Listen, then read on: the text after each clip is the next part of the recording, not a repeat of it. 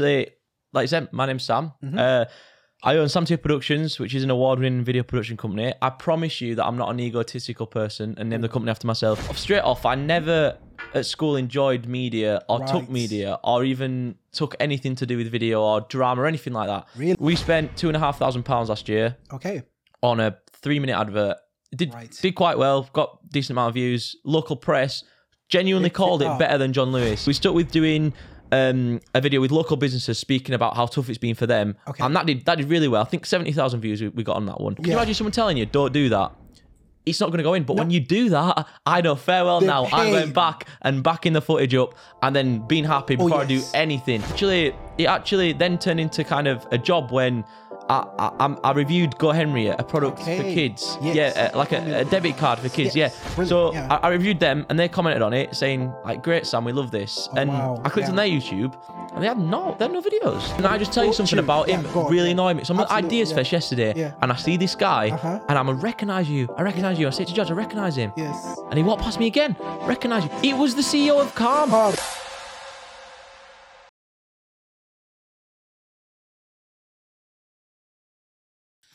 Yes, guys, welcome. I even know where to look because we now are officially a 3-camera setup. Yes, you got that right. We've got a camera there, we've got a camera here, we've got a camera over here, and I've got a very special guest today, a young man called Sam Till.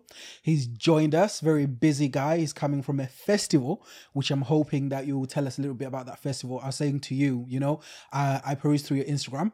I was having a look and I was seeing some of the people that you were mingling with. This guy's been hanging out with billionaires. Incredible. And millionaires. Right? That's it. And one of my favourite guys, Stephen Bartlett. What a man. What a man.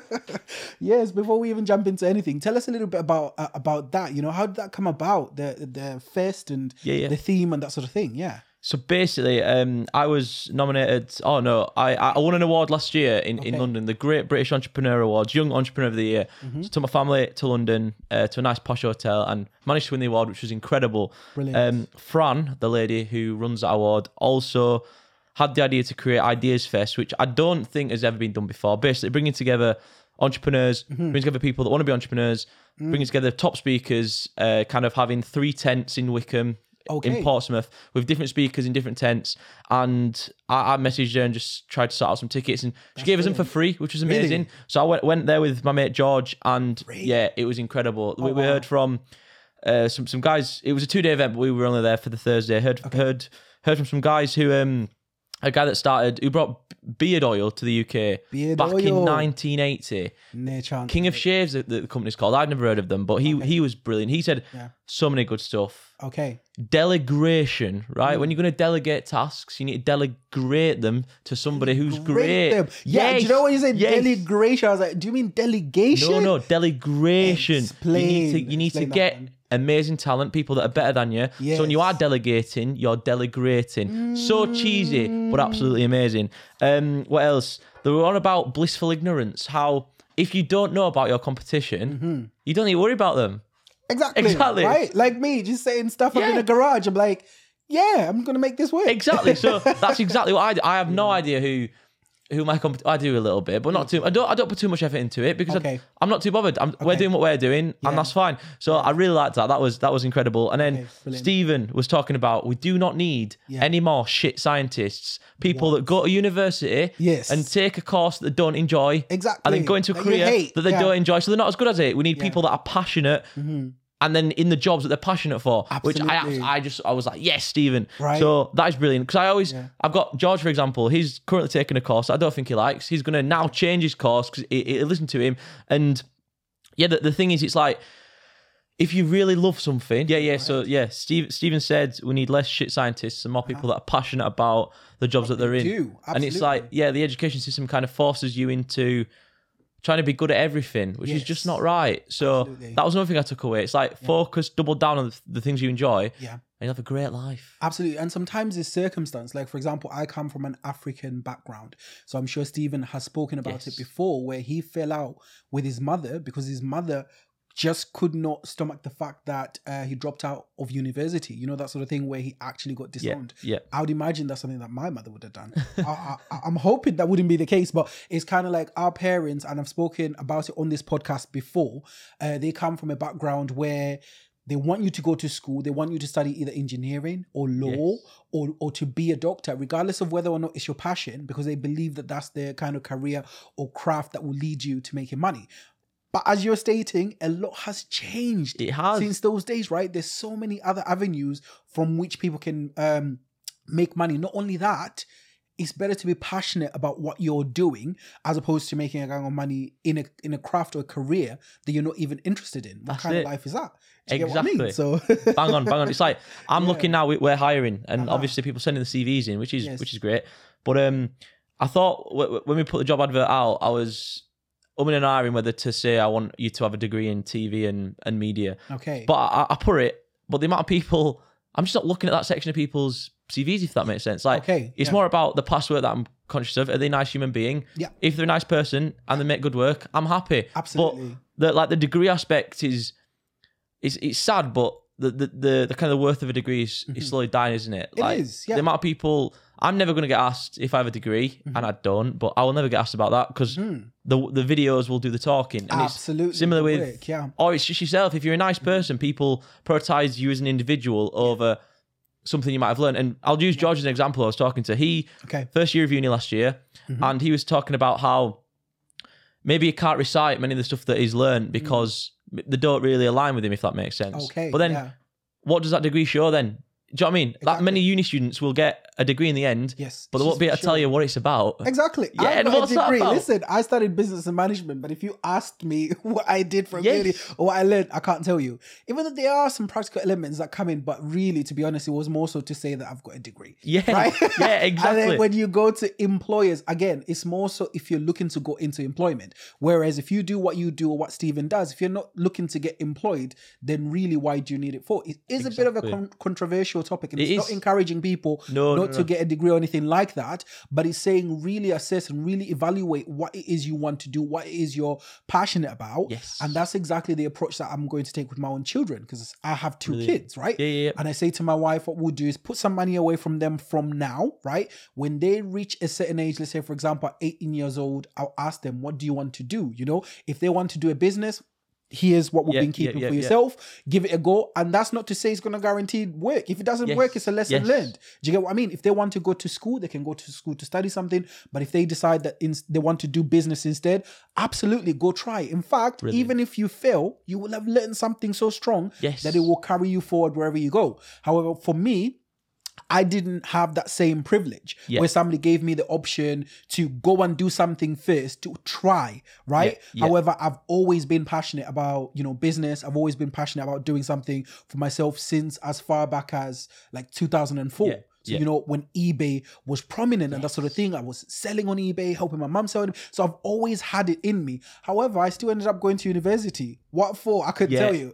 What I mean? But then the bit about university, which I love, is the social aspect. Absolutely. Like, for that reason, you should absolutely go to university. I am so jealous of my mates and what they get up to, because being able to look after yourself, live on your own, make sure you're keeping your environment nice and clean, going out and finding yourself, meeting new people your own age, living with people your own age. That is it. And that is so underrated, because I genuinely, I was thinking of a week, I might just have a week off, chill at their uni house, just to feel like a student. Absolutely. Because I love it that much. It's amazing. It's a divisive topic, but really at the end of the day, it's I mean, some professions you really need a degree. Like, you can't be a doctor without it. Absolutely. But then the line's kind of blurred on other. Yeah, exactly. We need that. We do. But then other professions, the line's a little bit blurred whether what you need to be successful in there. But for the social aspect, it's worth everything. Like, those, you'll make the best memories of your life, make the best people of your life, and you'll know exactly who you are. It's brilliant. The point there, though, Sam, was the fact that there are people that are passionate about being, doctors or being physicians or surgeons. And they're people that are actually good at it intellectually. But sometimes you get that, not everyone has the same level of intellect. And this is not talking down on people, or rather, let me say, not everyone has the same level of passion for certain things. So you will find that people are being pushed into some of these crafts or some of these careers, and they're not even passionate about it. I think that's the point that where you were coming from. That's it. Yeah, say there should be more opportunity, even from the side. You know, the same way student loans are given out for people to go to uni, and it doesn't always work out, but they're still left to pay the bill for the student loan. I feel it should be the same for entrepreneurship. Yeah. If somebody has shown, obviously, go to school, I'll even say go as far as going to college, after which, if you've shown a passion to say you want to go into business, perhaps you have a plan, maybe put together a business plan, I think there should be loans readily available to allow people to try in business. I'm not saying to succeed, because it's not guaranteed that you're going to succeed in what you're doing, but to give it a fair go and see how it goes, right? Because what's the difference between that and university? But look, inspiration is taking over. We're going way in. So much stuff is happening. Guys, Sam came through and we were still setting up house because it's all new here again. This is like... It looks amazing. The 4th upgrade that I've had since I started. I started with a small table, then here, then change it up. And then this is now a whole new setup. Thank you so much for your patience. My pleasure. What I wanted, before we even jump into more of the meat of what we're talking about, is to hear a little bit about you, the man, right? The myth that is Sam. Tell us a little bit, give us a little bit of background about yourself. In fact, perhaps just starting from what you do. First of all, what you do and why you do what you do, and then we can go from there. Perfect. So basically, like I said, my name's Sam. I own Sam Tier Productions, which is an award-winning video production company. I promise you that I'm not an egotistical person and name the company after myself. Literally, I was at school and I did an Instagram account and I thought, Sam Tier Productions, let's just do that. And it's stuck ever since. Absolutely, yeah. But yeah, we basically make what I would say magical videos, because I feel like that feeling you get in your stomach when you watch a great video is magic. You can't describe it. So it's like, if we can create videos with that magic inside, we're laughing. So yeah, we work with anyone from Huddersfield Town, in the football arena, to like Instagram influencers, all the way over to like, we've just done our first international job for a secret client, which was Thailand, Mexico, the Philippines, and America. We didn't shoot ourselves, but I got some people out there to shoot. Yeah. Right, okay, but, cool. Yeah, they're very happy, the client, which is brilliant. So we'll hopefully get more jobs like that. But yeah, it's the key part I think about what we do is we don't niche ourselves down into one particular genre, because I feel you can get bored of that quite easily. Absolutely. Whereas if we do something with Huddersfield Town, we can take that bit of knowledge or that bit of magic from that video and then somehow put it into a corporate video for just a typical firm, if that makes sense. But then the other bit is, I've been thinking about this, is there's 2 types of videos, I think. There's a documentation, not a documentary, but you're documenting a business. That's a promotional video. But then there's the creative aspects, music videos, short films, and that's where you're fully creating an idea. So we try and balance those perfectly, if that makes sense. If you want to come to us with document your business, create a promotional video, we can do that. Or if you come to us and say, we want a John Lewis style advert for £500,000 less than John Lewis pay, because they pay mad money, we can also do that. So an example, we do Christmas adverts every year for ourselves. And we did one last year, and we did one before. We spent £2,500 last year on a 3-minute advert. It did quite well, got decent amount of views. Local press genuinely called it better than John Lewis. Right, I didn't ask them to say that; they did that themselves. But John Lewis spent £725,000 on their advert. Wow. We spent £2,500, and we got that same magical feeling. Not using the same gear, no animation, but the story was there. That was the important part. The magic was there. So it's kind of bridging that gap between if you're a local business and you want a John Lewis style advert, where do you go? You come to us. Too, exactly, right? That's it. I was going to ask you, it's interesting that you're bringing it in and you're bringing it back. That statement actually highlighted it, right? Like, what? Better than John Lewis, yeah? Yeah. Now then, what I want to know, we're getting ahead of ourselves, but it's all good. Inspiration's taking over. What I wanted to know, when you now are on a budget of $2,500, mind you, trust me, I know about shoestring budgets, right?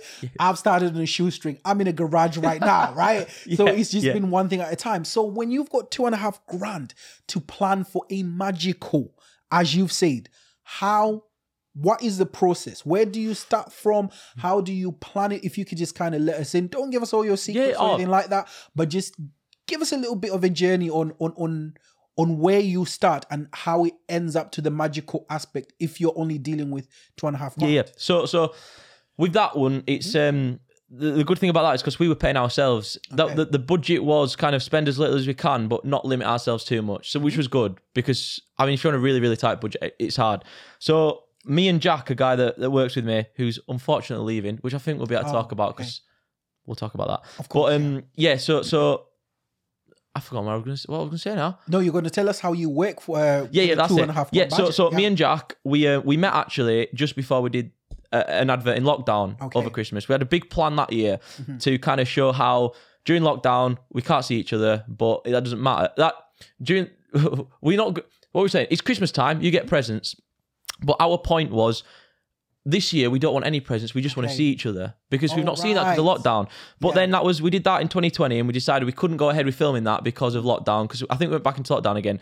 So we stuck with doing a video with local businesses speaking about how tough it's been for them. And that did really well. I think 70,000 views we got on that one. Wow. So then we were like, we need to beat that next year. So just in the office, we have ideas, we bounce them off each other just once in a while, thinking about how we can pursue it. And we're doing it now for this year. And we came up with an idea of having simply a family, a kind of wide family. So we've got kind of grandparents and the parents. So two parents find out, the kids of the grandparents. We have mum and dad, daughter, and then a son. Not pause. Rewind. I don't even know what I'm saying here. So it's okay, brother. Take your time. It's hard for me. So it's not grandparents. Let me get my head. So it's the grandparents of the baby. Okay. So give me a second. I've got it in my head. No, so good. So good. Sorry, I'm causing you work here, man. Oh no, it's I apologize. so good, brother. So good. So we have mother and dad, and then we have their kids, and we tell the story of their kid having a kid, but during lockdown. So lockdown happens, but they're away from each other. Okay. And so the child, for example, is sharing the happiest moment. The daughter is sharing the happiest moment of her life with the parents over FaceTime because you can't do it in person. No, you can't. Yeah, that's it. Down. Yeah. And then me and Jack was on about how can we make it even more emotional. Let's have the grandma die. Right, but Jack was like, that's too harsh. So I was like, we'll make the audience think the grandma's going to die. Okay. So we did that, and then Christmas happens, and they can see each other. So it was a kind of an emotional journey of these are the two people. They love each other loads. Like obviously the parents love the daughter, but they can't see her, and that's the problem. That's the issue. Yes. And it's telling the story on how they kind of navigate that. So So the mum was knitting a jumper. She unfortunately got ill. So what does Granddad do? He picks a jumper up and finishes it. The second half of the jumper's rubbish. No way. But and then at the end we have the kid wearing the jumper. So that was a plan, and it was how do we bring that alive? Yes. For that amount of money. Yeah. So we storyboarded it. That's the key part. Because once you've storyboarded it, you know exactly what you need. Yeah, and that's how you need to go. Yeah. And so you divvy it up into what you need. So we knew we needed 2 houses. We needed 4 actors. Okay. A baby. And then a local area. Okay. So we're always trying these adverts to bring in our clients and people we work with and the local community. Because my thing is, as you'll know, Click Eating where we are, Robert Town, you'll know Robert Town. Yes. These areas are never on the television. Nope. And if they are, it's negative. Yes. My dad will call me down and say, oh, Sam, look at the telly. And it'll be a police chase past my grandma's house. Oh, yeah. Yeah, but it's not positive. Someone shouting and That's it. Yeah, but it's not good. It's not positive. And, So we're thinking, can we make it positive? So if we set the advert and have some clips in Robert Town and show the area is a nice town, which it is, people will be proud. People are proud of where they come from. So we use that. We lay into that as well. So we use my house. We use Jack's house. We got some actors. Vetted them online just to make sure they were all right. I think we paid them £200 a day. Oh, wow. Then I was on Facebook and a friend from school just announced that she'd had a baby. No, see how God works. Exactly. So I sent her a message and I was like, please can I borrow your baby? Yes. And the baby I think was like a week old. Old that all. But she said, yeah, obviously we paid her. Of course, yeah. And then for the one scene, it took us 10 minutes. We used a real life baby. Okay. And that's how it worked. Okay. So it was literally just kind of being as smart as we could. And then it was also as well, getting we put a local business in every single scene. So we had Huddersfield Town in one. That we had the grandma rolling down on a wheelchair, which we borrowed off another local business. Brilliant. So we kind of asked those guys to kind of chip in with their products, which gives them a bit of promotion, but also helps us out. That was it. But the issue is now that was so good. How do we beat that this year? We'll do it, but it'll be tricky. Absolutely. That is absolutely brilliant, mate, because if I'd looked at it from the beginning before you started, I'd have said, how in the HELL are you going to get that done, right? And to be fair, I hear where you're coming from, because the vision that you've just explained is similar to how the vision that I've had in this studio space. When I started out, I'm wanting all these little bits. I could not see it. Yes. Because I did not have the money. Every time I'd try and work it out on the vision board, it just was not coming together. And then when I started to put it together one thing at a time and do this, do that, before you know it, we've got a studio. Exactly. Right? So go on. No. Yeah. That Stephen was talking about that yesterday. Right, yeah. People think about becoming an entrepreneur as moving as Everest. Like, it's massive. You look up, how the bloody hell are we going to do that? But you move one stone at a time. Yeah. You think about what you're going to do with your business. You think about the name of it. Yes. You think about buying the domain name the next day. You're making tiny little steps every day. But you're building up. You're building up. That's it. Exactly. And you know what I always say is, if there's something you can't do, work on what you can do. You can always be doing research. You can always be looking at how other people are doing it. You can always be looking at the equipment that you need to use. You can always be learning about the technical aspect of the thing, because something can look good, but if it's not technically sound, it's not going to work, right? Yes, exactly. I was saying, for example, this platform is taken it's taken me 2 years to get the sound right, just to get it to a point to where you can listen to it in your headphones for 2 hours, and it's just sweet sound that you'll be getting. Yes. And I was telling you before to say, this particular, I consider it a creative space that we're cultivating here, right? We're a sound first studio. So even if the visuals might look brilliant and look great, I prioritize sound, because I actually believe that I'm in the business of sound. Yes. I started out, believe it or not, with USB microphones, putting them in a little makeshift box. I'm telling you that, right? Humble beginnings. And that sort of thing. So anyway, I say that to say this, to say, sometimes you might not see the end of the road, but get on with it. That's right? it. Yeah, Put it to the drawing board. So I love the the vision board aspect of it. Yeah, and there's the other bit as well. Like, when you're thinking about starting something, let's do this is massive. Yeah. And Stephen said it again. I love it. Oh, yes. It's on about how every single day there's 100 things as a business owner to do.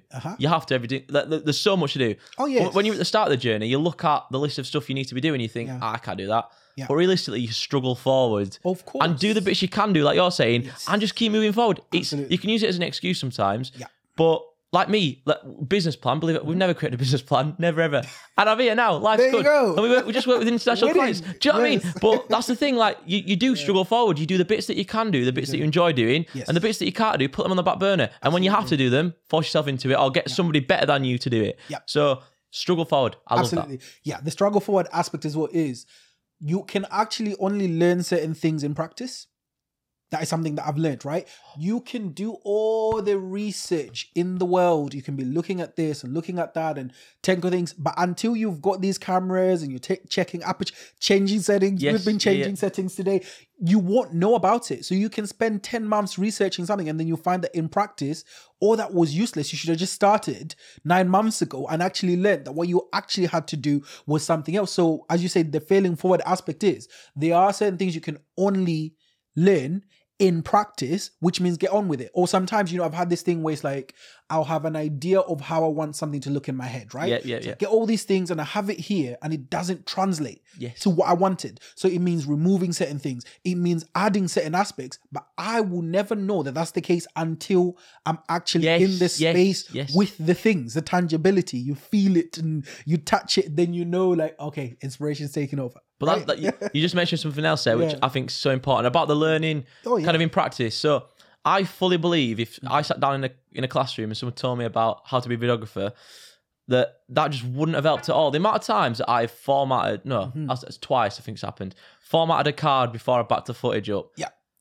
Stupid of me. Bro, and so you've lost hours of work. Yeah. I'd cry. Mate, I'm very, very close to. But somebody, a teacher would say that. I know what you mean, actually, yeah. Yeah, it's a horrible feeling. But can you imagine someone telling you, don't do that? It's not going to go in. But when you do that, I know farewell now. I'm going back and backing the footage up and then being happy before I do anything. Yes. But it's about the thing of experiencing it and then using that as a reason not to do that again. Yeah. Because I can tell you now that don't delete your footage. You're like, of course I won't. But you don't know the situation, the context in which you'll be in which that might happen. But you do it yourself. You feel that feeling and you won't do it again. So it's like, the feeling aspect of it and actually trying. The amount of stuff that I've learned on shoots where I've not mic'd the person up properly or the batteries are not charged. But it won't happen again. Yeah. But that is more important than someone telling me. You've been recording for an hour and something has been completely off and it's a brilliant conversation, right? And you're thinking, I don't want to get rid of this conversation. What do I do? And that's another thing. Another thing that I've learned is fail safes. Right? What happens is when you're learning, now you know, like for example, with sound, you can never always trust it. So you need certain avenues for sound. So for example, I've got, I think about 3 sound sources right now. So all the cameras are recording individual sound. God forbid something happens with my main sound source. I know one of these cameras is going to give me sound. It may not be the best sound, right? You've got it. But I will know how to sweeten it. And then I've got software as well that helps me to remove the white noise and that sort of thing. But the fail-safes aspect is also really, really important, right? But you only know that, again, as you've said, in practice. If you haven't practiced it, then you don't know what you do. You don't know the value of it, do you? And until it happens where this does not work and you've got that, you'll know the value there. Speaking for an hour with Stephen Bartlett, right? An absolutely brilliant interview. Imagine then you're having technical issues that you haven't, because it's kind of like, man, it's embarrassing, right? It is. It's hard. But no, I'm with you 100%. It's the best way I think to learn is just go out there and do it. No excuses. Absolutely. And life will teach you. Yourself will teach you. Yes. But Sam, listen, we've gone into it. Inspiration's taken over and I'm absolutely loving it. Where I generally start is background, but this, mate, is an inspired conversation. So it's just doing what it does, as you do, right? The energy is taking over. But I want you to tell us a little bit about yourself. So in terms of background, right? So when it comes to background, all I ask is, family life, formative years, growing up. I only ever ask this question, I think I've said this like a million times, as it relates to the work you do now. So for example, when you were growing up, was creativity encouraged in your household? Arthur, what do you remember to be some of your influences growing up? So just take us back a little bit on a journey of you growing up. So it's a confusing question. It's confusing. My kind of, so straight off, I never at school enjoyed media or took media or even took anything to do with video or drama or anything like that. Really? So, so growing up, primary school was great. I can't really ever think I really enjoyed anything a lot, but YouTube was always in the back of my mind. I remember I was at my grandma's house with my cousins and we discovered YouTube and the fact that we could watch people play Minecraft. Yes. And that was amazing. I remember we all sat around. YouTube. Yes. We all sat around. We all sat around and watched it. And I think it was Stampy Cat. That was what it was called. The guy that we watched, and I remember watching Chocolate Rain guy. Wow, yeah, you remember him? No, that's one. I don't know. I'll research him. Oh yeah, but it's like we watched that and we thought, bloody hell, because TV's great, but it doesn't. You don't have when you're a kid, you want to have the humor and feel like you know somebody. Absolutely. And on demand as well. You don't have that on TV, which YouTube gave you. Yeah. So I remember watching that, and then we kept watching him. Then I thought, why don't we start making our own videos? Yes. So we all got Minecraft. I got some screen capturing software, and we recorded Minecraft. The cringiest video you've ever seen. Nobody watched it, but we kept going. Okay. And then I think that was where I first started my video bit, if that makes sense. But it was never something I intended to do. I liked the idea of being able to play games on YouTube and get paid. That was it. And the YouTuber life was always something that I've looked up to. I still do now. The fact that these guys, it looks simple, but it's not. They just film themselves. They get loads of money. Is it as simple as that? It's not. The best guys are the ones that make it look easy, but until you start doing the background is when you learn this is actually work. Right? I'll give this, not to like cut you in your steps, but like a person like KSI, he has cultivated his audience, and because he's been doing it for so long, he has a huge loyal following. But I now realize that this guy's been so consistent. That is why he is so good. But when you look at what he does, you think you can do what he does. But no, that's not true, brother. Imagine the brainstorming sessions to make sure that you can plan all these videos, execute these videos, turn them around and film them, making sure that you're waking up. Storylines. Yeah, making sure you're waking up ready to shoot this video. Oh yes. It's so hard. I did it. My next bit was going into, so I did like the YouTube videos on Minecraft. Okay. And then I saw some tech YouTubers, and I'm a bit of a geek for like Apple products, or I was. So I thought, let's do that. So I started a YouTube channel reviewing well, the Minecraft stuff went on to like different games, Right. but then from there, that was done. People saw it at school. You know what I mean?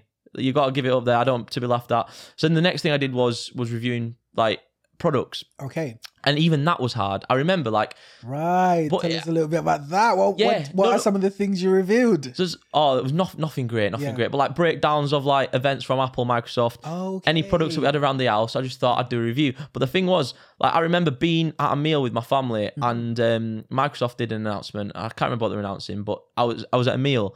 So I went home, set up the camera and did the video. But I was thinking like, to the people that do this every single day, the tech YouTubers that I watch and think their life's easy, they've had to make so many sacrifices to make sure that they can do the research on this event, then immediately get their reaction, and then immediately upload it very quick. Because everyone else is really quick. That's it, exactly. Yeah, so that's when I saw it. But then it actually then turned into kind of a job when I reviewed Go Henry, a product for kids. Yes. Like a debit card for kids. Yes. Yeah. Brilliant. So I reviewed them and they commented on it saying like, great, Sam, we love this. And I clicked on their YouTube and they had no videos. Oh, wow. So I was like, what's going on here? So I found the marketing email address, a lady called Lana, and I just said, hello, Lana, I've seen you've liked my videos, but you've got no videos yourself. Like, can I help you out, please? Yes. And then she was like, we'd love that.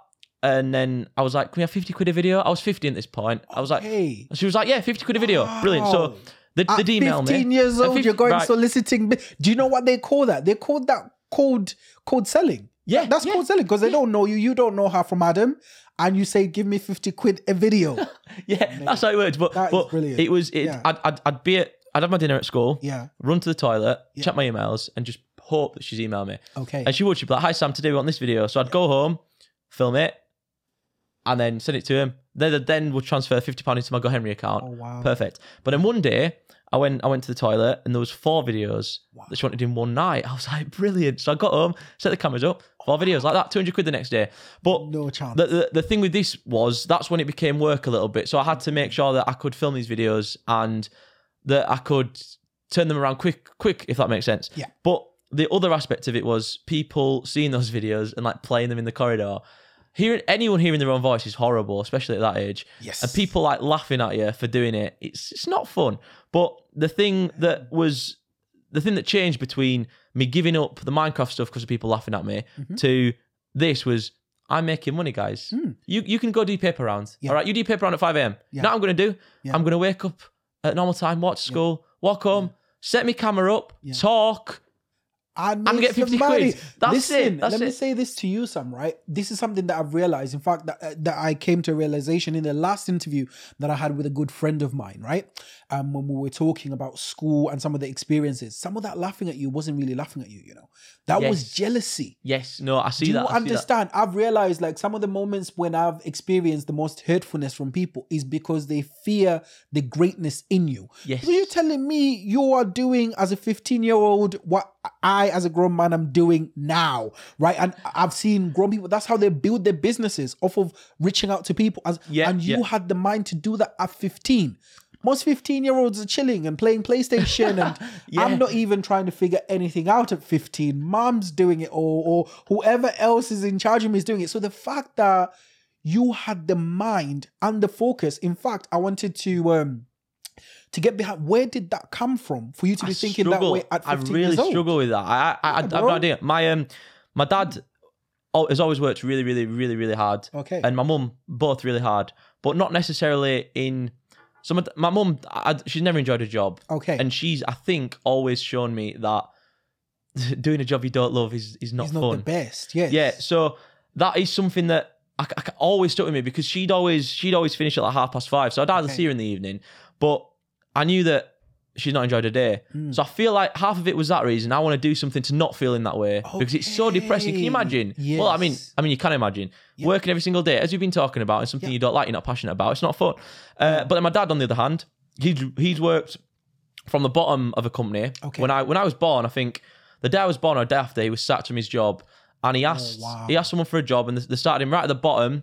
And now he's a director at his company, which is brilliant. Chance. But he's worked his socks off for that. So again, I think a little bit of that as well. But then also, my family own a garage. I'm not close to the people that own it, but it's called the Teals Garage. And I found out that like a few generations back, we had family, like my great grandparents or whatever, were a little bit entrepreneurial. So potentially, so it's like down in the genes. Yeah. But there was nothing like. There was nothing like. Nothing like my parents were entrepreneurs, and that inspired me. Or I even saw other entrepreneurs that I really liked. Apart from there's a guy called Mars Bar, and he's a YouTuber. I started watching him at high school, and he owned a video production company, right? And he did a behind the scenes of a video of a coffee shop, and I watched it, and I felt emotional over coffee. Can you do that? How can coffee be emotional? He managed to make you emotional from a coffee, I don't even right? like coffee, but I watched that and I was like, magic. I like that, and I think that is when I kind of turned on to thinking that behind the camera making videos would have been a good thing. So I think he was the only person that was an entrepreneur that set his own hours, had a great setup in his bedroom, and I was like, maybe I want a little bit of that. But yeah, that was probably where one of my biggest inspirations early on. Okay. But then, as I said, my parents, like, they're just class, and just them doing what they were doing was enough for me to kind of have that confidence that you can do it too.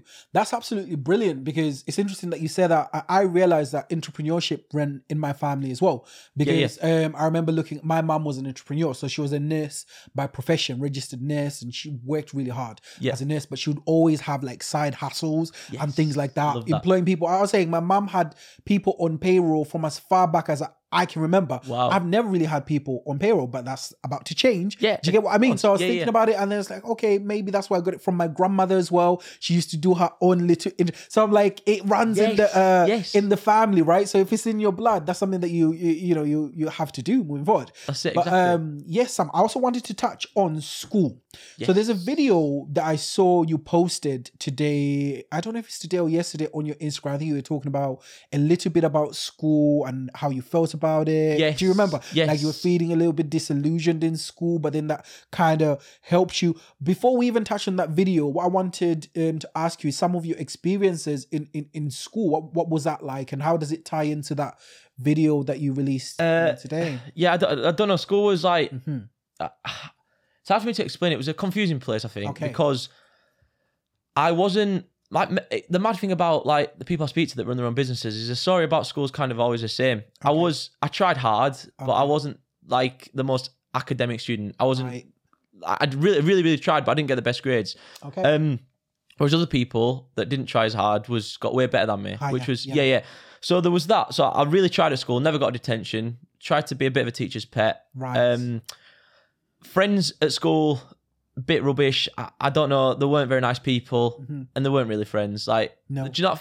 There's a feeling you get when people somebody's genuinely your friend. Yeah, and that wasn't there. But there's a feeling as well when people are bullying you or whatever. It's like right in your stomach. And I had that every single day. I don't think I was ever myself at school. Until I left and decided to not go to college and just do this, and that is when I think I realised that school wasn't the healthiest place, because I didn't realise while I was there, but afterwards I'm thinking that was not a fun place. Wow. But then after that, there's trade-offs. Everything's got a cost. So me having that bad experience at school cost me to go in a bit of a hole for a year and focus on the business and not talk to anybody, which you think entrepreneurs have to do, but you do. you can balance it as well. I uploaded another video on my Instagram a few months ago about balance, because it's something that I'm trying to work on recently. Because what is the point of doing all this if you've got no one to pat you on the back or celebrate with? There's 0 point. So it's now I make a conscious effort to do what I can do. Well, keep doing what I'm doing here, but make sure that the weekends are free or that I can see my friends. Because honestly, like being able to get out there and just get out of the business for a second is very nice. Life, but bro. It is. That's do you understand? That's exactly. I think it's in the video that you said, you articulated it so perfectly. Money never stops being sweet, brother.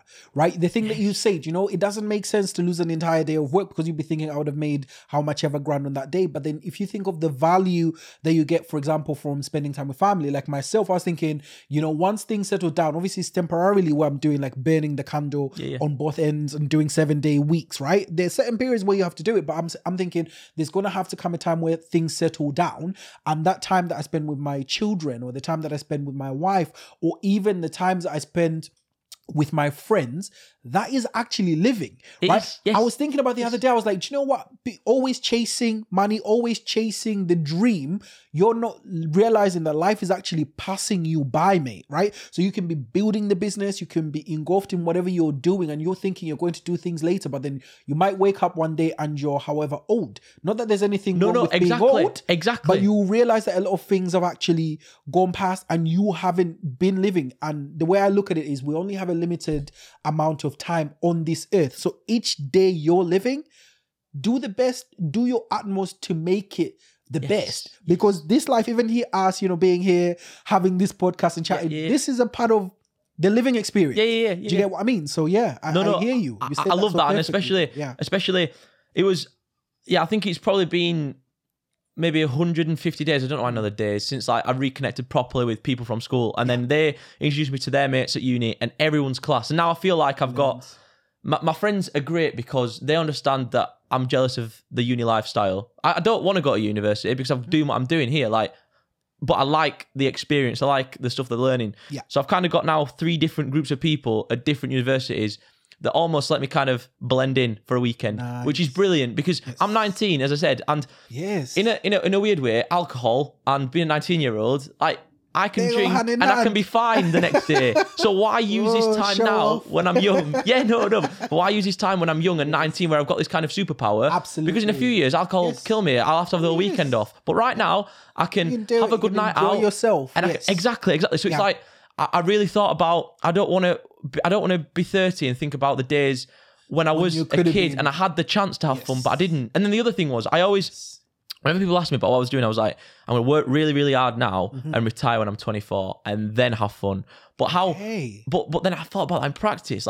I'll be 24. That'll be when all my mates are in their jobs. Yeah. That'll be when they're who am I hanging around with? Starting families and things like that. Yeah. Because even a good holiday, you can only do that for so long, right? Yes. I had a gentleman here called Gordon, and he said it doesn't matter what job you're in, even if you eat ice cream for a living, there's bound to be some problems there, right? So even if you live the life where you're just jet setting and you're living it up, one way or another is going to catch up to you. And exactly. I feel like the way we're designed as human beings, there's somebody that said, is it yourself? It might be you that said we're designed to need people. Yeah. So we're social animals. We're social animals. Yeah. We're designed to need other people. That's just by design. And then I also think we're designed to grow.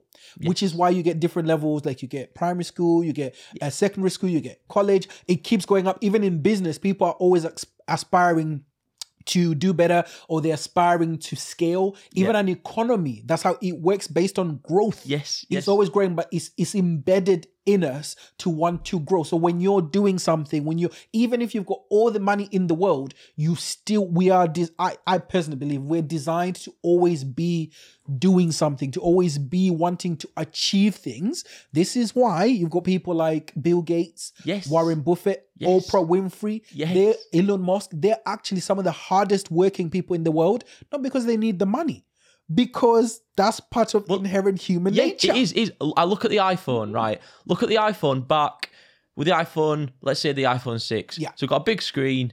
It's HD. Yeah. You've got a camera on the back.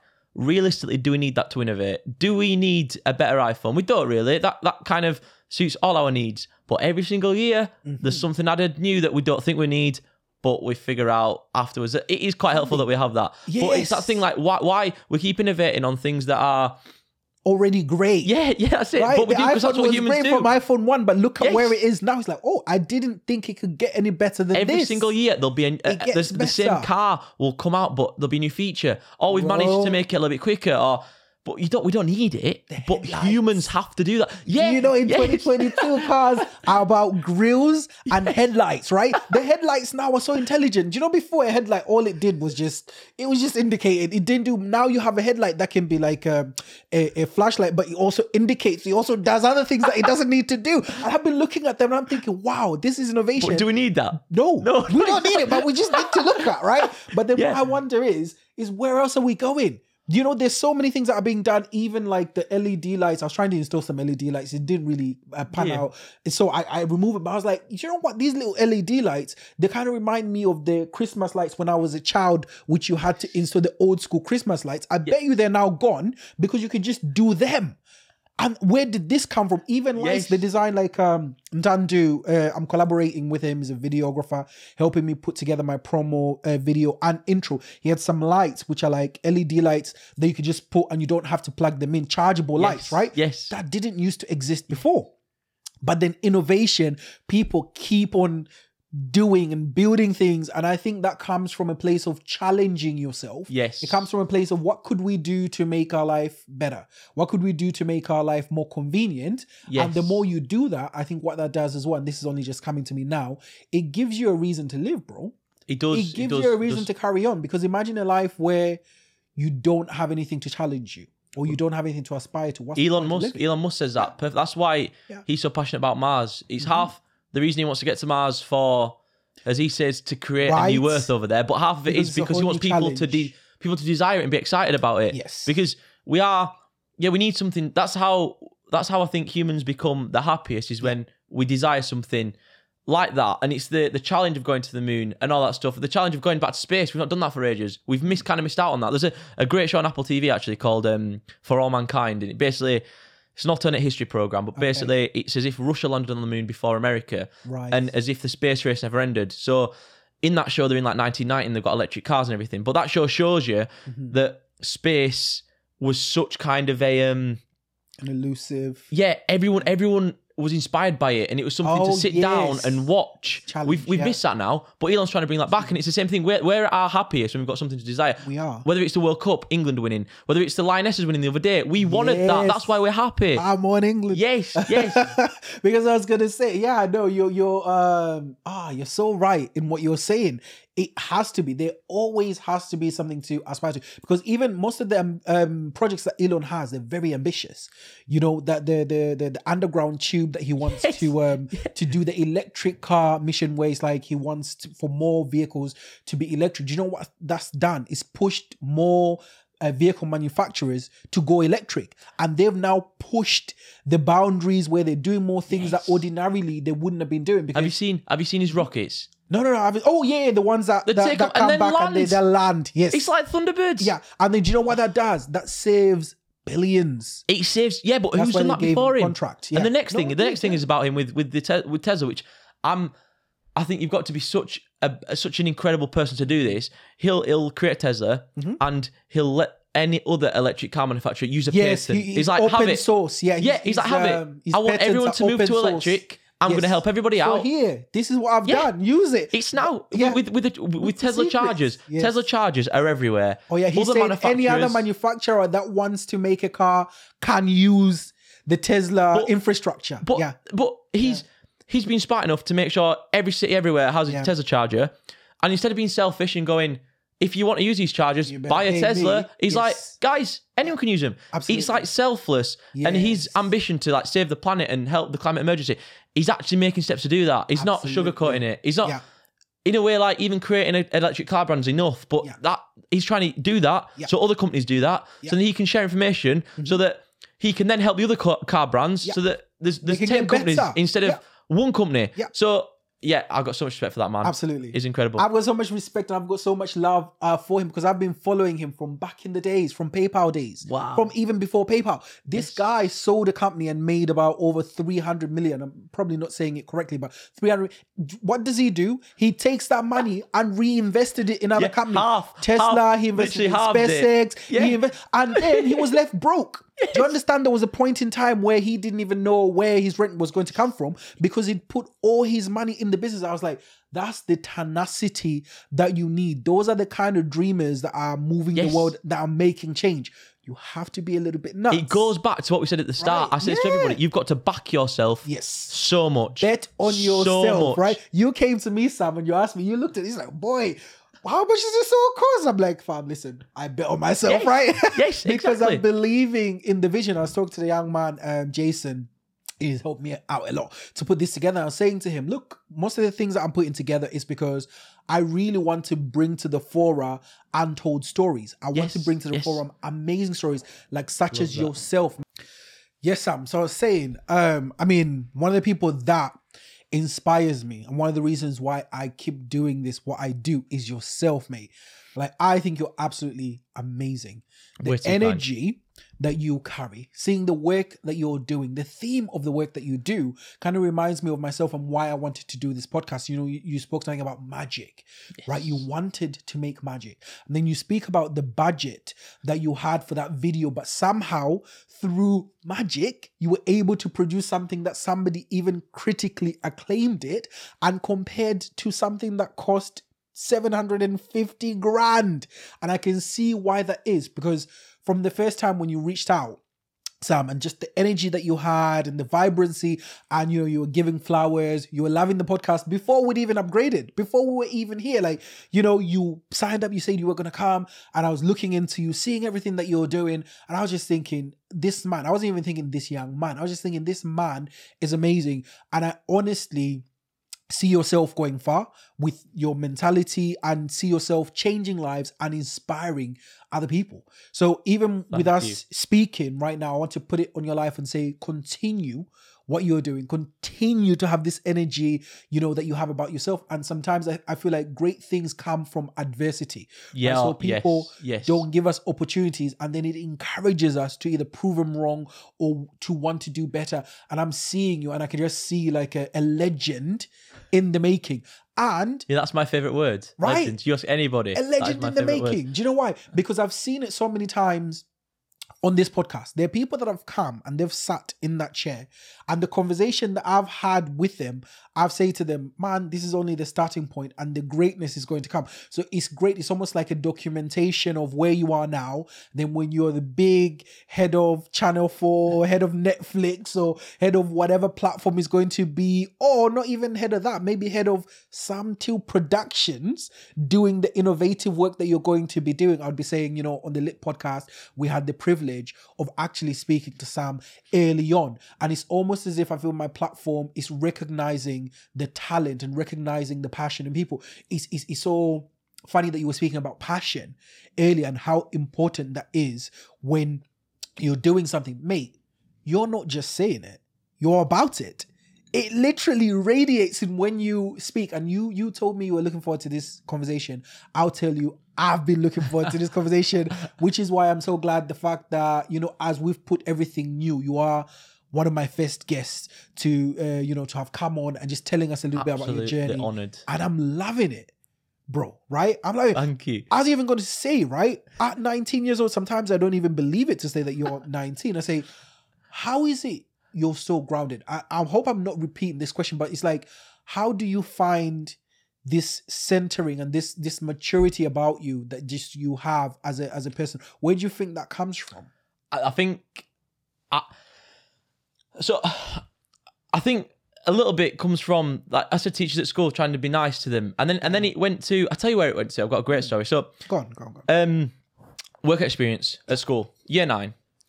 I think that's when it was, or year 10. Mm-hmm. I'm at a company in Huddersfield. That's where I booked my work experience for, a video production company. Okay. Just totally ruined your angle. I apologise. That was where I had it booked in for. But there was a documentary on Netflix called Sunderland Till I Die, and it followed a football club. Yeah, kind of accidentally the demise of it. Yeah.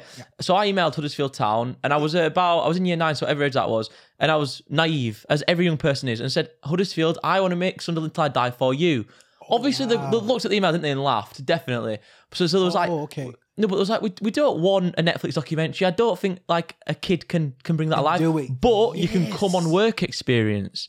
So I went back to my careers and I said, Huddersfield Town want me to go on work experience. Mm-hmm. So I went on work experience with them.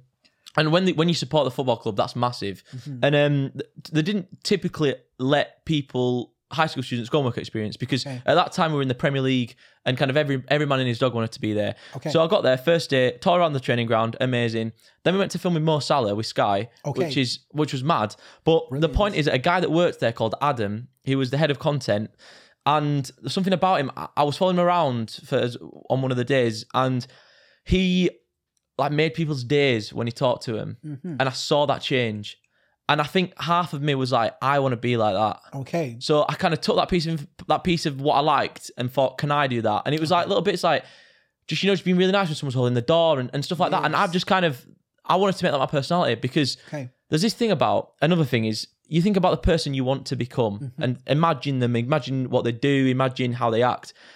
you will never become that person. No. Like, it's never just going to naturally happen. I'm never going to become the charitable, lovely Sam who said hello and thank you. It's never just going to naturally happen. I have to make that conscious effort today, now, and act like that person. So that's what I did. And I changed. I wasn't like an unkind person, but I wanted to be more kind. Okay. And like today on the phone, I had my accountant rung me, and it felt like she was maybe a little bit annoyed, not at me, but she had a bad day. Okay. Yeah. After 10 minutes, she was saying how much she loved the conversation and that it's made a day. And I was like, that's what I want to do. I want to cheer people up because, happy people.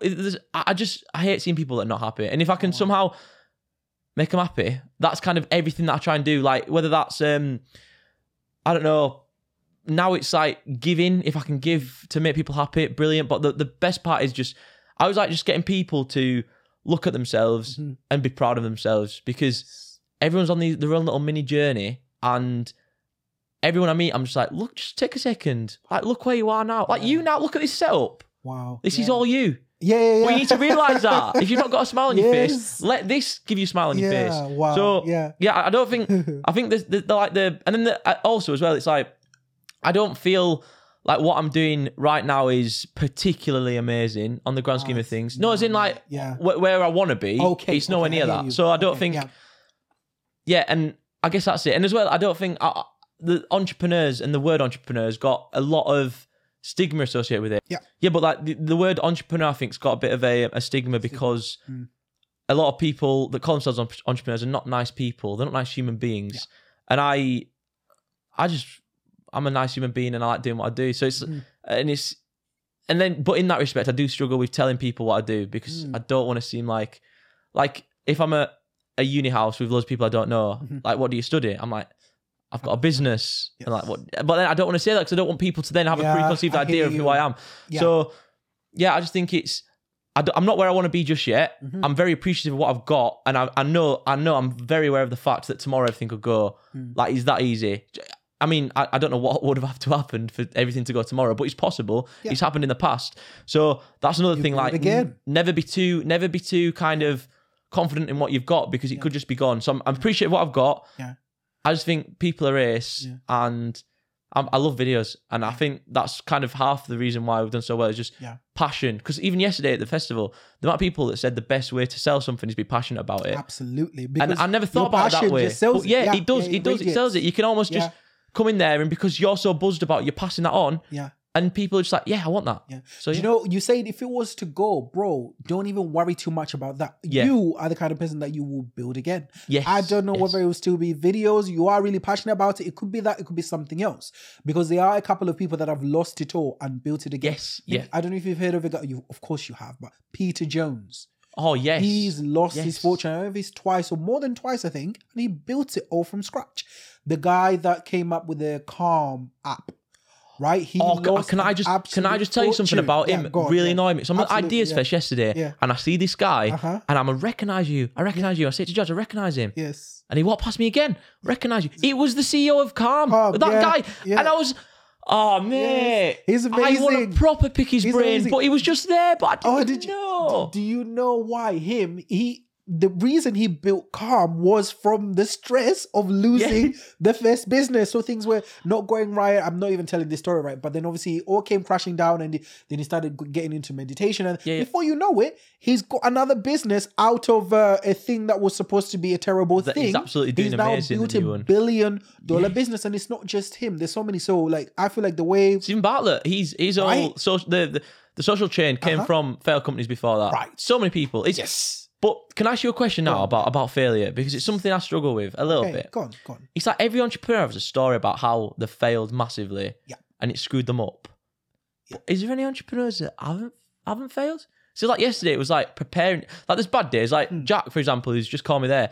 He's a video producer at my place now, and he's unfortunately leaving to take an opportunity in Manchester, which is fine. Okay. But that was like one of those moments when he told me that I was like, I only saw this business growing with you included in there. So it's like... So you have to change it. Yeah, so it's like you have to really change your mindset. So that was a really hard day. That was a hard week, to be fair.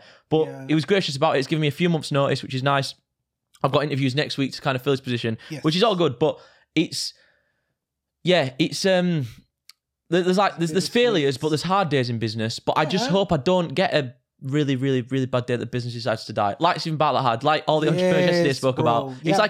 It's almost like they tell you to expect it's going to happen. Yes, look, business is challenging. Transitions are a part of it. I say change is a constant. It's the only thing that's a constant. So let's say, for example, even if you were to sit in that seat for the next year, change is still going to come because there will be things happening around you. So I always say with change, it's either you make it happen or it will happen to you.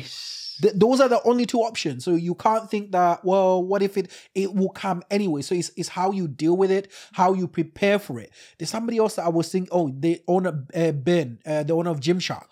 Oh, right? Man, he's been on the tip of my tongue. That's what I was saying. I love that company. The owner of Gymshark, his story is absolutely brilliant. But even he had to change. Like one of his business partners left and they had greener pastures, but he's carried on. The thing about him as well is like, he grew that business, giving up the CEOship early, knowing that he's not the man for it. Yes, because he knew he wasn't ready. But imagine me, the way I'm building Lit and everything that I'm doing by myself and just handing it to somebody else to lead it. I need to work around how I'm going to do that because for me, what I'm building is greater than my ego.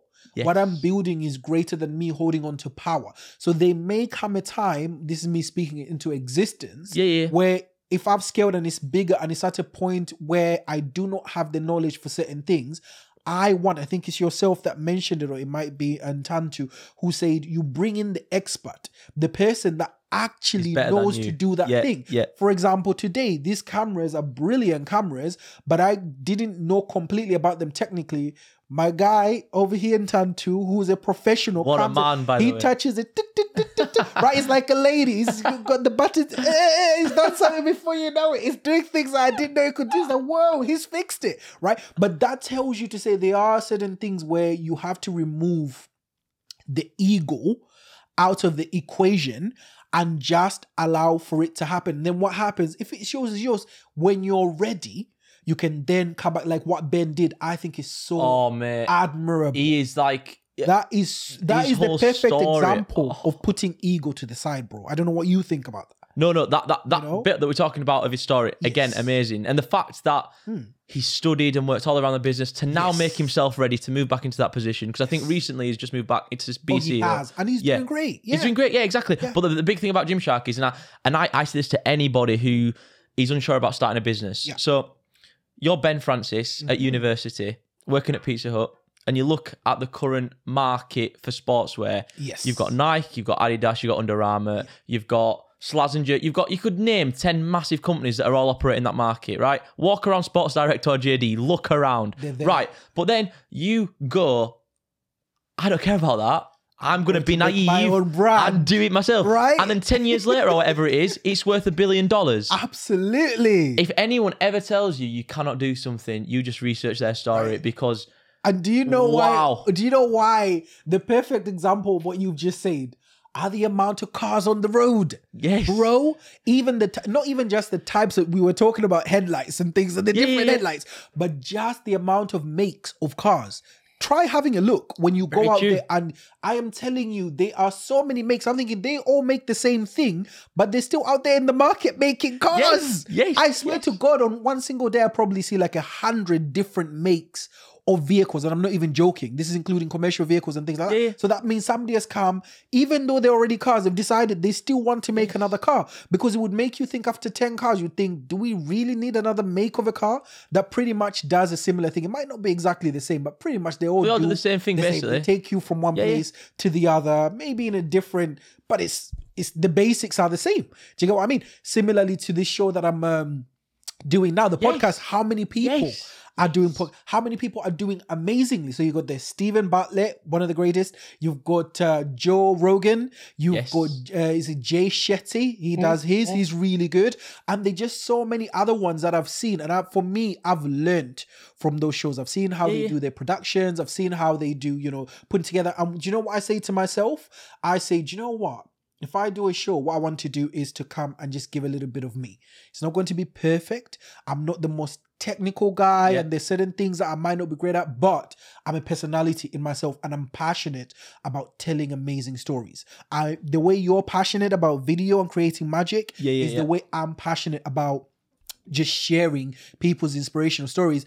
And I can show you evidence from as far back as 2-3 years ago, me talking about how I wanted to be doing this. There's actually video evidence. And even when we're doing this now, like if you see in my body language and energy, the amount of investment and time that I've put into this, is because I genuinely love it, right? Yes. I want other people to come along to be able to hear, like, for example, your journey from a point of view of the reality, some of the things that you've faced, the way you've explained to us. So I'm sure there's some gems that you've given us today on the podcast that people would have never thought about you, because they'll just see you doing well and doing what you do with your business, and they'll just think it's all gravy, but they won't know that there might have been some challenges that you've experienced. Do you get what I mean? What a man, honestly. Yeah. I've loved it. I've loved this. And the fact that we both just vibed off Ginshark. Absolutely. Like, we're on the same level here. I love Ben Francis. I love Stephen Bartlett. I made a video when they surpassed $1 billion.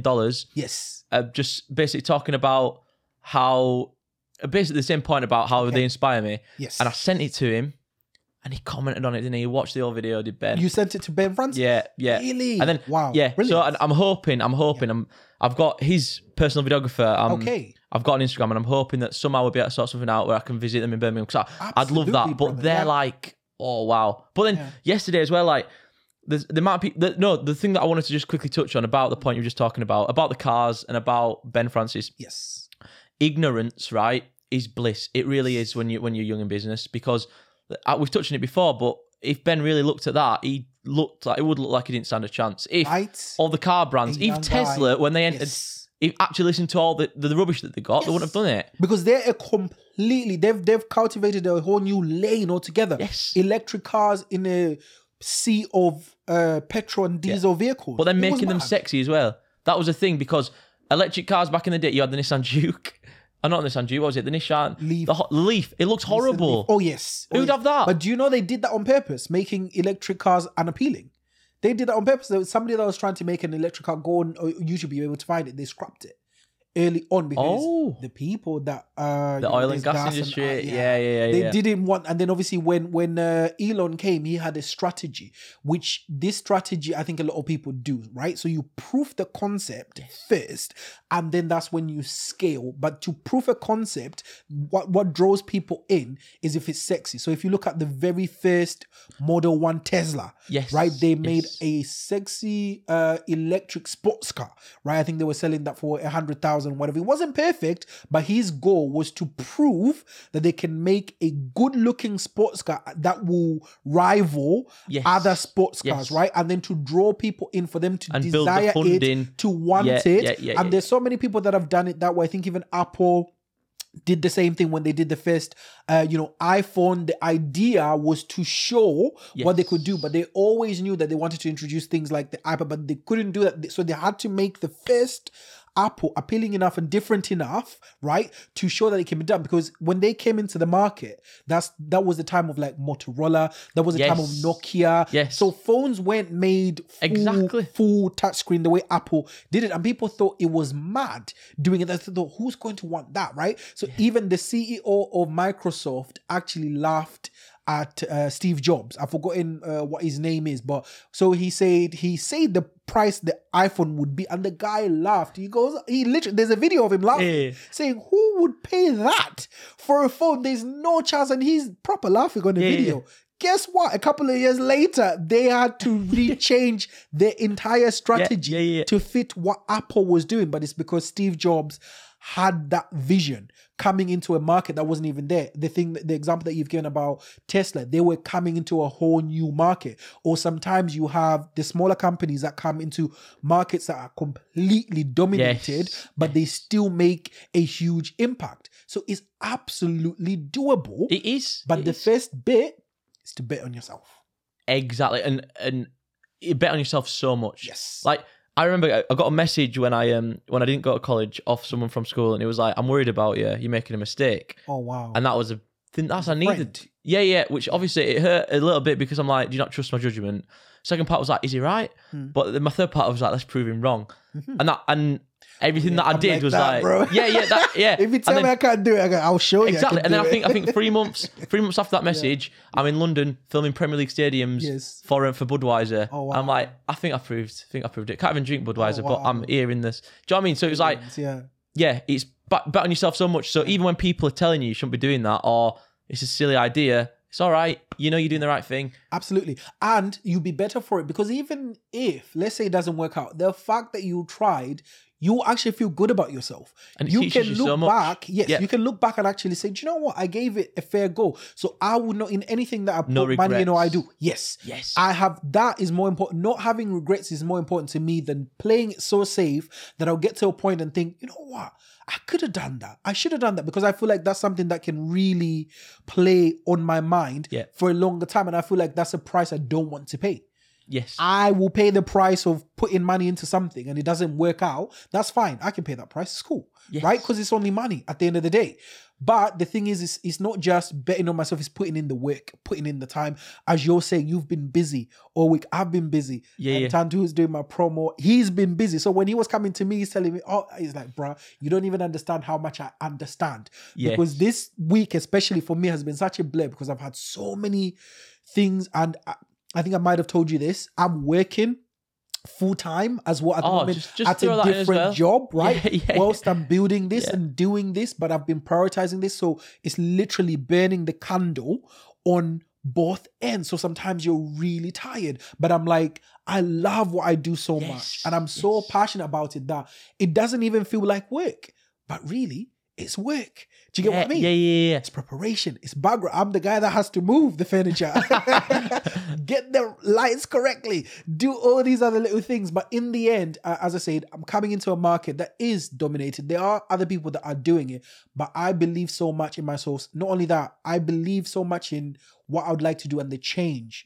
and the influence that I want it to have, that I can put my whole heart in it, because it's not just about clout or looking a certain way, but I am serious about making an impact and making a difference in people's lives through inspirational stories such as yourself. I love young people that are doing amazing things and showing that it can be done differently, because I come from a generation where when we were growing up, that's not how we were thinking. We were just going about like headless chickens. It only took me a little while to get to a point to where now I'm serious and I'm focusing on what I'm doing. I never had the level of focus that you have at your age. I was wilding out and I thought I'm still cool and mom will be there and that sort of thing. So for me, brother, I do have an admiration, and it's not just yourself. It seems like it's the generation that you come from. You guys are different. I agree with you. There's a few people that I know that are the same age, even younger, as yourself, but it's like, I don't know, I feel like as well, another thing about this generation is we always get painted in such a bad way in the media. So you guys are but like when amazing. And it's almost like it's to prove them wrong as well. It's like people look at the generation, call them like wet wipes because of they're offended by everything or whatever. Do you know what I mean? Like, it's always negative, or that these people woke generation. Do you know what I mean? Or like the don't help anybody, or old people, or people will be like have bad experiences and it'll go everywhere. A bad story that something's happened with somebody at this age. So I think that's also plays on like my mind and people my age's mind. It's like, we're good people. You are. We are. We're not all idiots. And I think your generation is challenging us. You're asking for better. Yes. You are refusing the old school ways of telling you, no, you mustn't do this, or you have to go to uni, or don't challenge me, I'm older. You guys are coming and saying, no, this is not the right way. This is wrong. I feel like you're are challenging and you're calling out the wrongs, which we never really did ourselves. We never had it that way. And sometimes to people that can be a little bit intimidating. So do you know what people do when they feel intimidated? They either draw back or they defend themselves. But I think it's a good thing. And I feel like your generation, Sam, you are setting yourselves up for like just a better future, especially if you carry on down that path. Of course, it's not saying it's all perfect. Right? I'm not trying to say it's all perfect. You will have your flaws, you will have your things, but I think in general, you are, the Gen Z. I think you're Gen Z, aren't you? Yes. I think, You are some of the most sensible generation that I've seen myself, unless I can say something different. I was speaking to a young man here, a couple of podcasts ago called Brad. He's 22 years old. That's where I found you. Yeah. We've done some of the videos. Is amazing. right? 22 years old, when you hear his story, when you hear his tenacity, and you hear the things, he is so level-headed. I was like, just listening to him again, he carries that maturity about him. He's serious about what he's doing and that sort of thing. And I was like, I left that conversation feeling so inspired. Similar to today, I'll be leaving this conversation again feeling so inspired just by the fact that you're a young man, right? Doing what you're doing and your aspirations and your dreams, and the fact that you're not just chasing the clout, and the fact that you actually want to make a difference. Oh yeah, that's the other thing. Like that's massive to me. Any opportunity to speak in schools or speak to young people. Oh, yes, I saw that as well on your Instagram. I eat that up. I think it's because in school, I remember inspirational speakers coming when I was at school, and they were all like 30. You know, like old. You couldn't. Not old. That's horrible. But as in, they were older than what you're trying to say. No, they were older than we are at school. Of like you're course, sat there as kids, and you're looking at adults. Whereas I think I left school like 4 years ago. So when I'm there, I hope that can resonate with me. Absolutely. And just listen to, if you're a nice human being, if you believe in what you're doing and treat people with respect and really try hard, you can do anything. Absolutely. Genuinely anything. And that's the thing, like, you've got to open up, if you're a young person, open up your mind. Genuinely. And look at the Lionesses won the Euros, and their journey to the Euros has been... So Alex Scott, one of the correspondents, she used to be an ex-England player, and she said after they won the Euros that in 2018, when they found out about the Euros, they went around, obviously, the country asking football clubs to host matches. So many people just like laughed at them, didn't want it. They were like, women's football's rubbish, we don't like it. Then you look at the reception at Wembley, totally packed out, they won the Euros, and how many of those people are eating their words now? Exactly. But they didn't listen to them and they kept going. So it's like, there's so many examples of people and establishments and businesses that have been in a crowded market or have been told not to do it or have come from bad backgrounds. Like Stephen Bartlett was homeless at one point.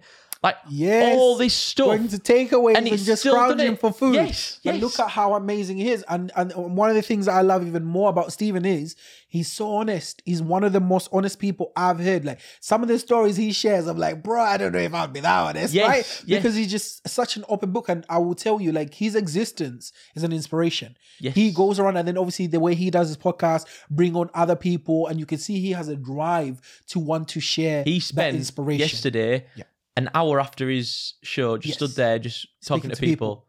He genuinely has a love for people, doesn't he? His security was like not having any of it, but he was just stuck there. There you go. And but the thing is about him, he's made entrepreneurship sexy. There you go. And that is amazing, because before it's like you look at people that are entrepreneurs, you think, like they're living a horrible life. It's very stressful, but he's so open with it. He's like, he'll talk about what's happened. He'll speak to other people and find out how they cope with it. And that's the thing about entrepreneurship being sexy, because the best way for us to be the happiest is be our own bosses. Absolutely. If everyone was their own boss, and it's impossible, but if everyone were, no one's telling you what to do, you work your own hours, all that stuff, and you earn, all the money you earn is yours, isn't it? And he's opening that door now to more people to see that you can go that way, and you don't necessarily need... Yesterday, he listed out everything he can't do. He's unorganised. He's not very good at maths or very good at English. But look what he's done. Absolutely. And it's the little bits that he stresses, like the 1%. His podcast, every single day, the team's like, how can we make the podcast 1% better? Oh, the 1% gains. Have you heard of that theory? Yes. So if you consistently get better and you add it up through the year, you compound interest. So in 100 days, after improving 1%, mate, you've improved it massively. So he'll go to levels now that he'll pick the guests up in a lovely car. The music will be just when they walk in, the music's in an emotional state. The temperature's bliss, how the room smells, how he talks to them. It's like ambience. Everything, how it's lit. And like that was the thing yesterday when he was talking about the music. He wants to get people in an emotional state before they start talking. Really? And that's attention to detail. That not many podcast people are doing that. Extra. No, that's incredible. But that's also inside secrets, right? That I didn't know about these secrets. Now I'm learning. It's like, you know what? I'm gonna use some of that, right? Like, what can I do? But to be fair, like that's what I try and do as well. So hence, for me personally, like that preliminary conversation is so important. Yes. I don't think I've ever had a chat on here and I haven't yet spoken to the person before. I can't do it. I have to be able to gauge. You remember when we spoke? We had such a good chat. That was a podcast in itself, right? It was. We had such a brilliant chat. But then what that gets you to feel is how it's going to be like. So people don't really know this, but that's my way of giving you a sense of what it would be like speaking to me. Yeah. Because you can already tell, like, if we can speak on a phone conversation, we can chat on a podcast. It's no different. Exactly. If we struggle to speak on the phone, then perhaps that might be a different story altogether. Oh, exactly. And you can't have a guest who... Well, you don't have a report. Tim Ballard spoke about it yesterday, the final thing. Oh, no, I spoke about it on somewhere. I heard it somewhere. But that if he has a guest that is rubbish, he'll just cut it. Oh, yeah. Because what's the point? Because what you're thinking is that you do not want to put on something that doesn't represent you well. Yes. Or also you don't also want to put out something that doesn't represent your guest well, because then it actually defeats the purpose of what you're trying to do. Sam, listen. We've given, and it's been such a brilliant conversation. I always say, like, thank you. We've had technical issues, we've had this, but what happens is that when something amazing is about to be birthed, you get interruptions. So when you're getting interruptions and things like that, that is a sign that there's something brilliant about to be birthed. And then those interruptions don't want it to happen, but we're like, no, it's happening. Come rain or high water. Yeah, brother. Isaac, let me just say it. Go ahead. Thank you for having me. This has been an amazing conversation, but wider. Thank you for creating this, creating somewhere that people can share their stories. Yes. And the people on the other side, people listening to this, can hopefully take something from, because that is mad. You are changing the world by doing that. And my next part is, this setup is incredible. This setup, honestly, mate. Yeah. This is the reason I saw it on your Instagram. I'm like, wow, I need to be involved in this in some way, because you've got all these cameras, mate. The bloody sound quality is incredible. Look at the set. Yeah. Like, well done. You are going to go so far. And I'm buzzing to say that I was the first person to bless this new set. Yes. Because when you're absolutely massive, I'll be saying that. I was sat in that chair. Absolutely, brother. Yeah, you said it to me in the first conversation. You're like, wow, mate. Yeah. Oh, you're going for, I was like, man, he's just gassing me up. Oh, like, no, I was so right? honest. Mate, I always say, I only tell the truth. Yeah. And this absolutely. is like, wow. Again, it's the thing about, you need to just take a look around what you've done. Absolutely. Incredible. Brother. And I was saying, even this connection, it doesn't have to end here. Me, as I said, if there's anywhere I can add to what you're doing, always feel free to reach out to me, especially if you feel I can add value. Same thing. If I feel there's somewhere where you can add value to what I'm doing, I will reach out to you, because we already have this connection. Definitely. Tantu is here. He's doing work as part of his production company for me, because we connected. Yes. I prefer people I've connected. So I reached out to him. I was like, oh, bro, can you help me do this? I'm like, it's business, but I prefer that. I prefer somebody who have had that rapport with, I've connected with, and he's back here. He's been in this space before. He's now here again. It might be similar to yourself. As I said, if there's something going on, or you can add value-based, of course, right? Absolutely. Reach out, let me know. I'll do the same when it comes to you. I've loved this. And if we do this again, mate, I'd love that. And we will do it again. Absolutely. We will. Definitely. Whenever something comes up, if you have something to chat about, also similarly to, if you've got somebody who you think would be a great guest, send them my way and that sort of thing. I've got a big list for you, mate. Do you? I'm saying, not as good as me, though. Do that. Not as good as me. They're good, but they're not me. You're the guy, right? Yeah, you're the guy. I was going to say, I'm joking. What advice would you give to a young person who is your age right now, who's aspiring to be in business, who's aspiring to do what you're doing, like who's aspiring to be a creative, perhaps in just a different creative, whether it's video production, whether it's YouTube, knowing what you know with your experience, what advice would you give them? Simply, I think it's follow your heart wherever that is, and you'll know what drives you. And an example yesterday was the day before, we was driving to Ideas Fest and was chatting, and we was talking about his course that he's on versus he's in really good shape. He loves being like a PT. So he's talking about some muscles and stuff, and he lit up. Okay. He loves it. You can tell when he's talking to you that he loves that. He's driven by it. So he's find that thing that it's that feeling in your belly. You chase that, whatever that is, and just keep chasing it. And whatever that needs, you just give it. So if you want to start a business, again, don't look at the things you think you need to do to start a business. Struggle forward. Do what you can do. Don't listen to anyone else. Don't listen to people that don't agree. Because as you said, you have people that laugh at you because they genuinely think they're laughing. But other people that think, bloody hell, I'm jealous of this person. Of course. So you just keep going. Don't listen. Blinkers on all the time. Yeah. Competition. Blinkers on. Ignore them until they're a problem. They're a problem. But otherwise, they're just there. They exist. Yes. And just do you. Yeah. And honestly, the feeling that you get when you're living a life that you enjoy and have a job that you enjoy is the best thing in the world. Absolutely. And once you do that, and once you've tasted that a little bit, you'll know you're doing the right thing. That's it. Absolutely, brother. So many gems, such inspiration, so much maturity. And I said, each time you say you're 19 years old, I'm finding it hard to believe because you've got an old soul, in a good way, by the way. You've got such an old soul. Sound like an old man. No, not an old man, but... I'm joking. No, I appreciate that. I appreciate that. So, as well, do you have anything coming up that you'd like people to know about at the moment? Well, we are... I said we're hiring. When this podcast comes out, I don't think we'll have filled the position yet. So if you love making videos, it makes you excited like it makes me, and you want to join a team that will be going to the moon, New York is my screensaver on my phone. We will have an office there soon. So if you want to be part of the team, I mean, it's not soon. 5 years, it's happening. Do you know what I mean? It's there. But there's that. We've got a press release that should probably be out near this podcast about the fact we've worked internationally. We've got a shoot coming up with Nintendo, which is very exciting, and Walmart, which is mad.